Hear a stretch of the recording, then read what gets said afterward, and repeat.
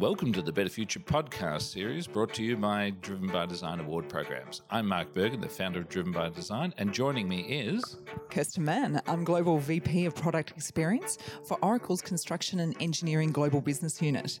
This podcast series is a special series where we focus on design in the boardroom. It's a series of in-field recordings and live panels with design giants from around the world, and we discuss how boards are leveraging design to accelerate economic outcomes. In other words, how is design being managed up, down, and across the organisation?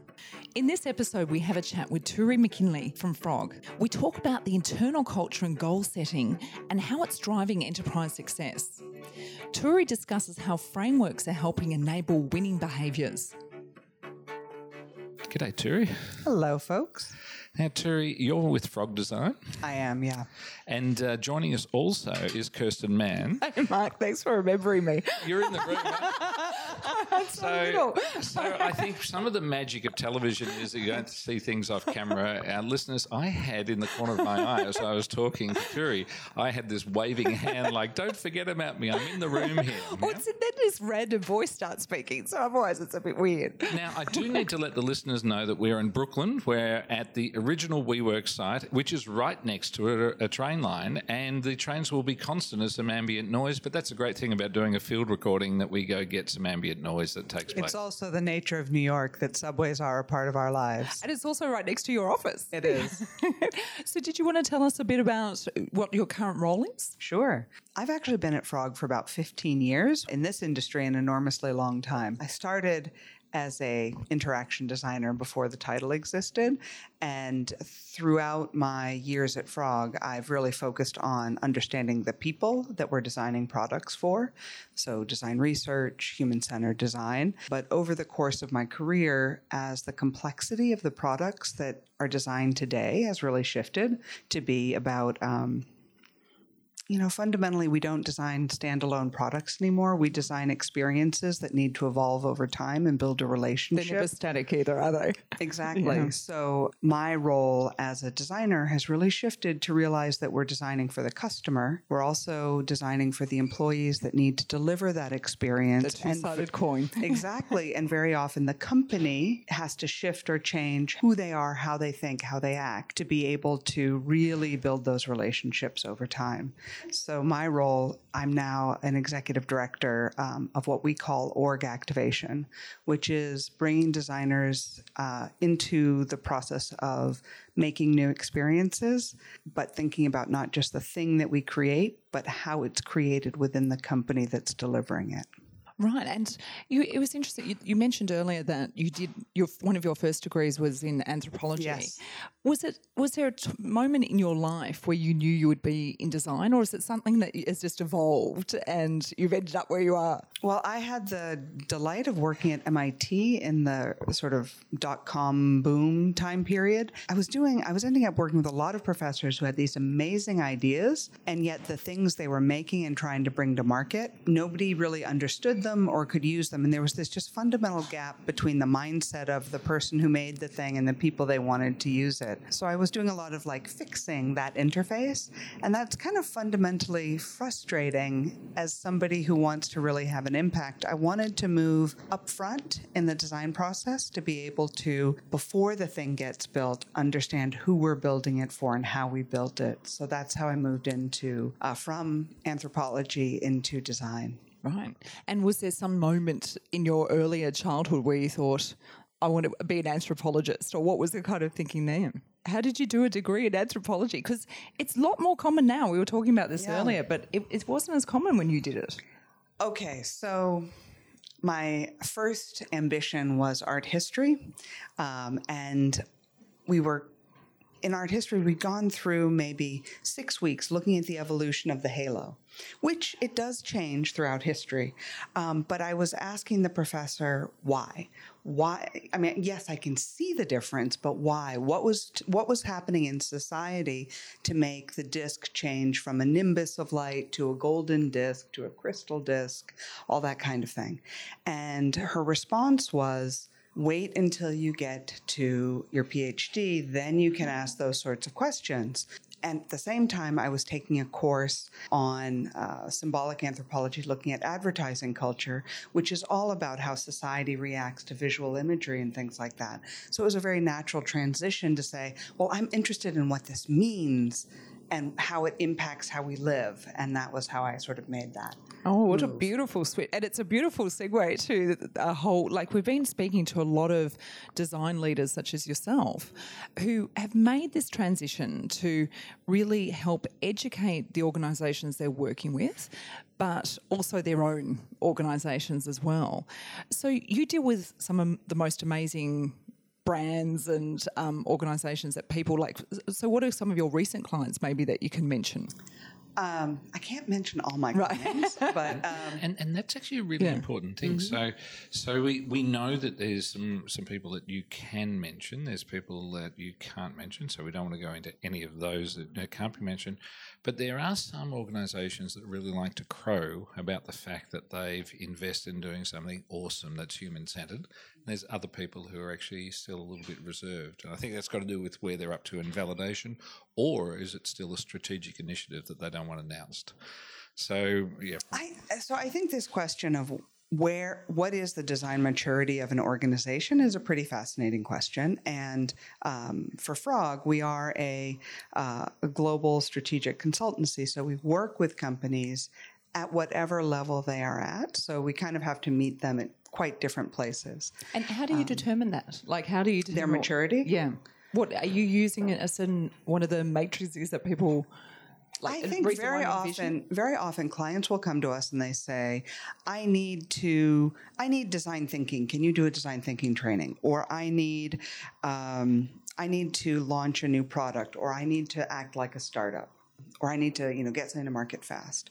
The question for us then is, okay, so that's the thing you want, but what is it behind that is driving that need? If you're saying, I want design thinking, what is it that you're trying to change about your team, your employees, your company culture to get there? If you're saying, I need to act like a startup, what does that really mean about who you are and what you're trying to achieve? And do you find organisations struggle? Has it been that they've heard it from other people and things that they need to be doing this, and that's the trigger? What do you find are the triggers that are making people think this way? Well, Harvard Business Review. Right. It's a great trigger. It's a great trigger. And business people read it, right? Business people read it. I think what we're seeing now in the industry is that there is enough dialogue around design being impactful to the bottom line of companies, whether it's the Harvard Business Review or the DMI studies about design-driven companies outperforming the S&P 500. You're seeing a rising belief in the market that design has a part to play in company success, but there is very little language, very little consistency around how that happens. And from my mind, I think that's because change is fundamentally a human endeavor, and it is a human endeavor that doesn't follow a single process in a single place. So it is something that has to be crafted and adapted to the organization that's going into it. About 10 years ago, we worked with GE when they were they'd realized that software and understanding data and analytics needed to be a part of how that hardware company was going to succeed, and they needed to build a culture of design and understanding humans as part of receiving software systems, not just hardware system. And that was a pretty amazing transformation, but that was a top-down transformation. Jeff Immelt made an enormous investment in building a design center of excellence for the company, as well as some massive back-end investments in building a common platform for the company. And so you had a real top-down push to make this new culture come to life. And GE as a company has an enormous culture of education and training, and they're very smart about how they move executives and leaders through the company. So we had a really solid base to work on transformation. At the moment, I'm working with a med tech company. It's a global med tech company. They're amazing in their technology, but I'm working with a very small design team. It's about 30, 35 people, and they're in a totally different place. They need to build belief within the organization that they really can be a strategic player for helping the company be successful. So they don't have that kind of top-down mandate. They don't have that kind of investment. So they need to build an entirely different set of skills and success stories to build belief layer by layer within the organization and network themselves across the company.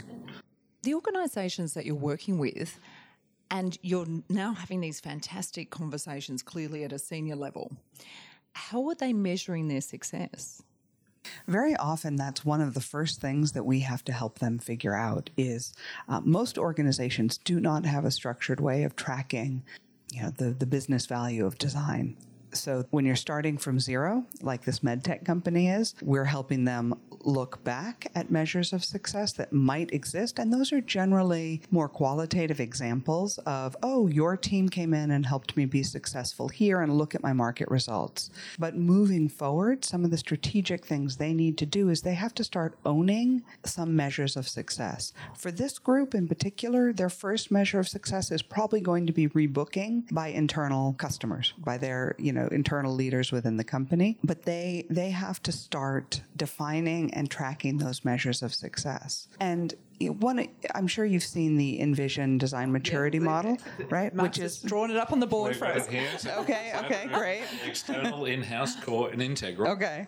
So I think there's some things I really like about the Envision model. In many ways, as you go up those sort of levels of maturity, it's about their model is focused on data and tracking and analytics. And I think that is part of the story, but it is only part of the story. If you track the measures, if you have the analytics, if you do the A/B testing, all of that stuff, you have numbers. But you will not be successful leading an organization unless you can make human-to-human connections with business leaders around the company. So what I've been doing with a very large financial services company, an automaker, this med tech company, is helping their design teams from the most senior leadership as well as sort of the full stack of the design team start understanding what are the skills that the designers need in order to be true business partners and more strategic partners with the business. So we've been building a framework for design skills that help these teams negotiate the human realities of trying to lead within an organization. Because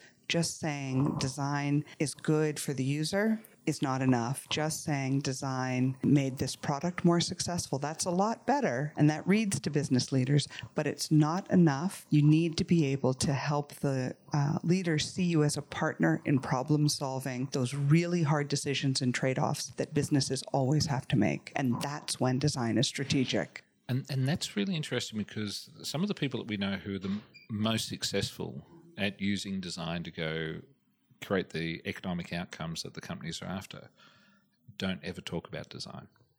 So we know that there's one of our champions in Sydney, a guy named Andy Hoyne, hugely successful in property marketing, placemaking, and his theory is he walks in and says, "Do you want to make more money?"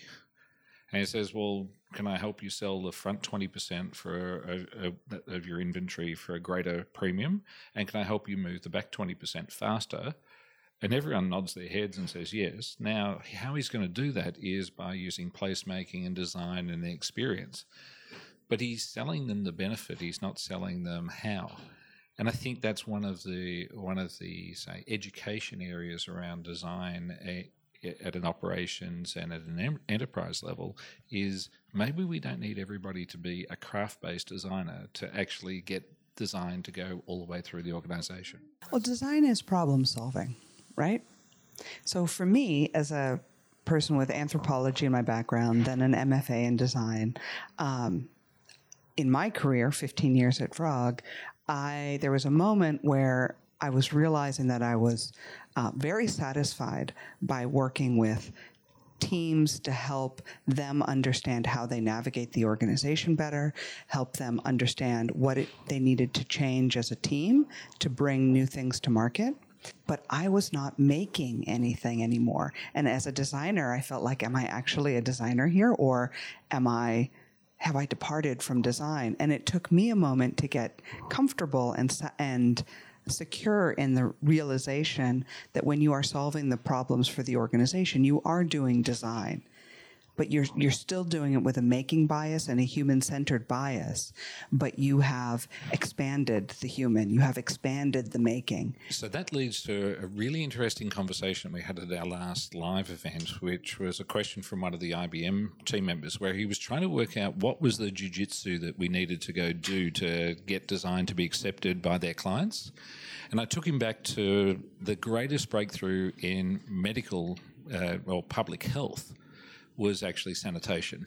And the proposition that I'm now working on is maybe what it is that we have to think about is just do things that are human-centered, doing them for people, not at them. And does that create enough of a modal shift that the rest of it kicks into place? Because you've already got, what I find is that there's a lot of resistance that happens in organisations because people say, well, the design methodology is a cost. And you say, well, it's only a cost if you've already got another method in place, which is that you're trying to be forceful on people, which is the old we manufacture goods, we manufacture need, rather than we actually serve and we're doing it for you, which is a different methodology of different framing.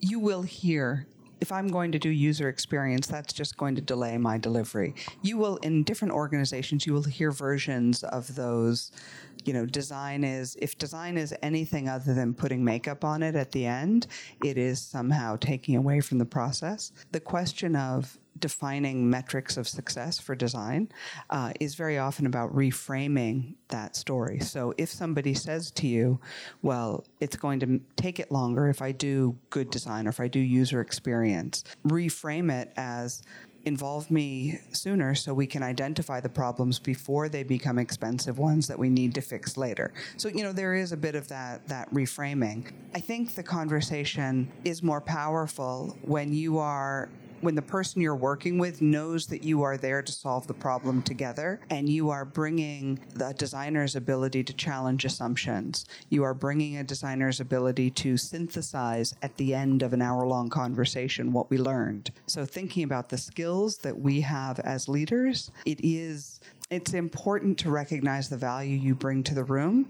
but also to see it as a partnership in making the business successful. Yesterday we were talking with a colleague of Kirsten's at lunch, and he was discussing an idea that might be an app somewhere in the future. So the space was like, oh great, there's an entrepreneurial moment, there's some innovation here, and the guys that I took was let's work out what this doesn't serve yet.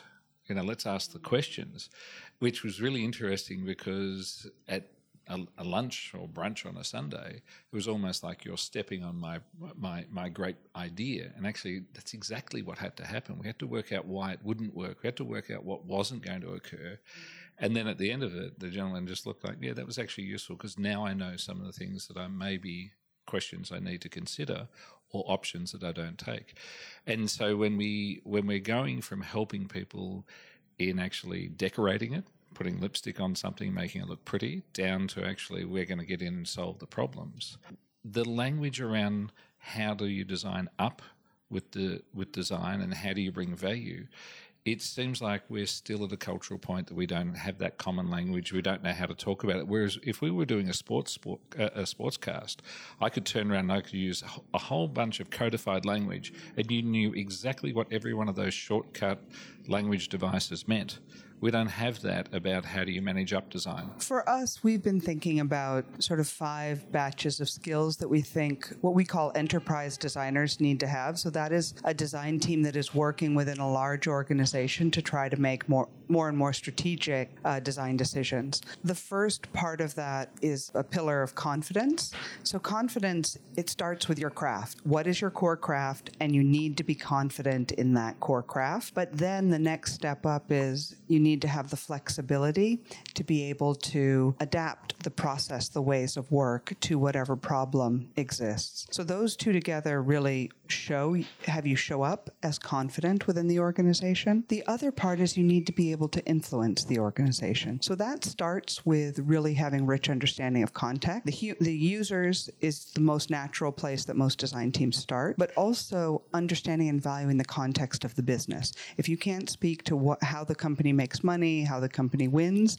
how can you have a constructive conversation with the business? So craft, context, within influence, once you have context, you can really start to facilitate decision making. You might not be the person making the decision, but you're facilitating the conversation, bringing in your knowledge of design of the user to solve problems together. And then once you have both influence and confidence, that's where a designer or a design team can really become advocates within the organization, really driving change. So for us, the language we've been using are confidence skills, influence skills, and advocacy skills. And that's essentially your framework, what you've just described there, I'm guessing. That's quite beautiful. I think I think you've touched on what a lot of designers say, well, I want to be strategic. I want to be having that seat at the table. Right.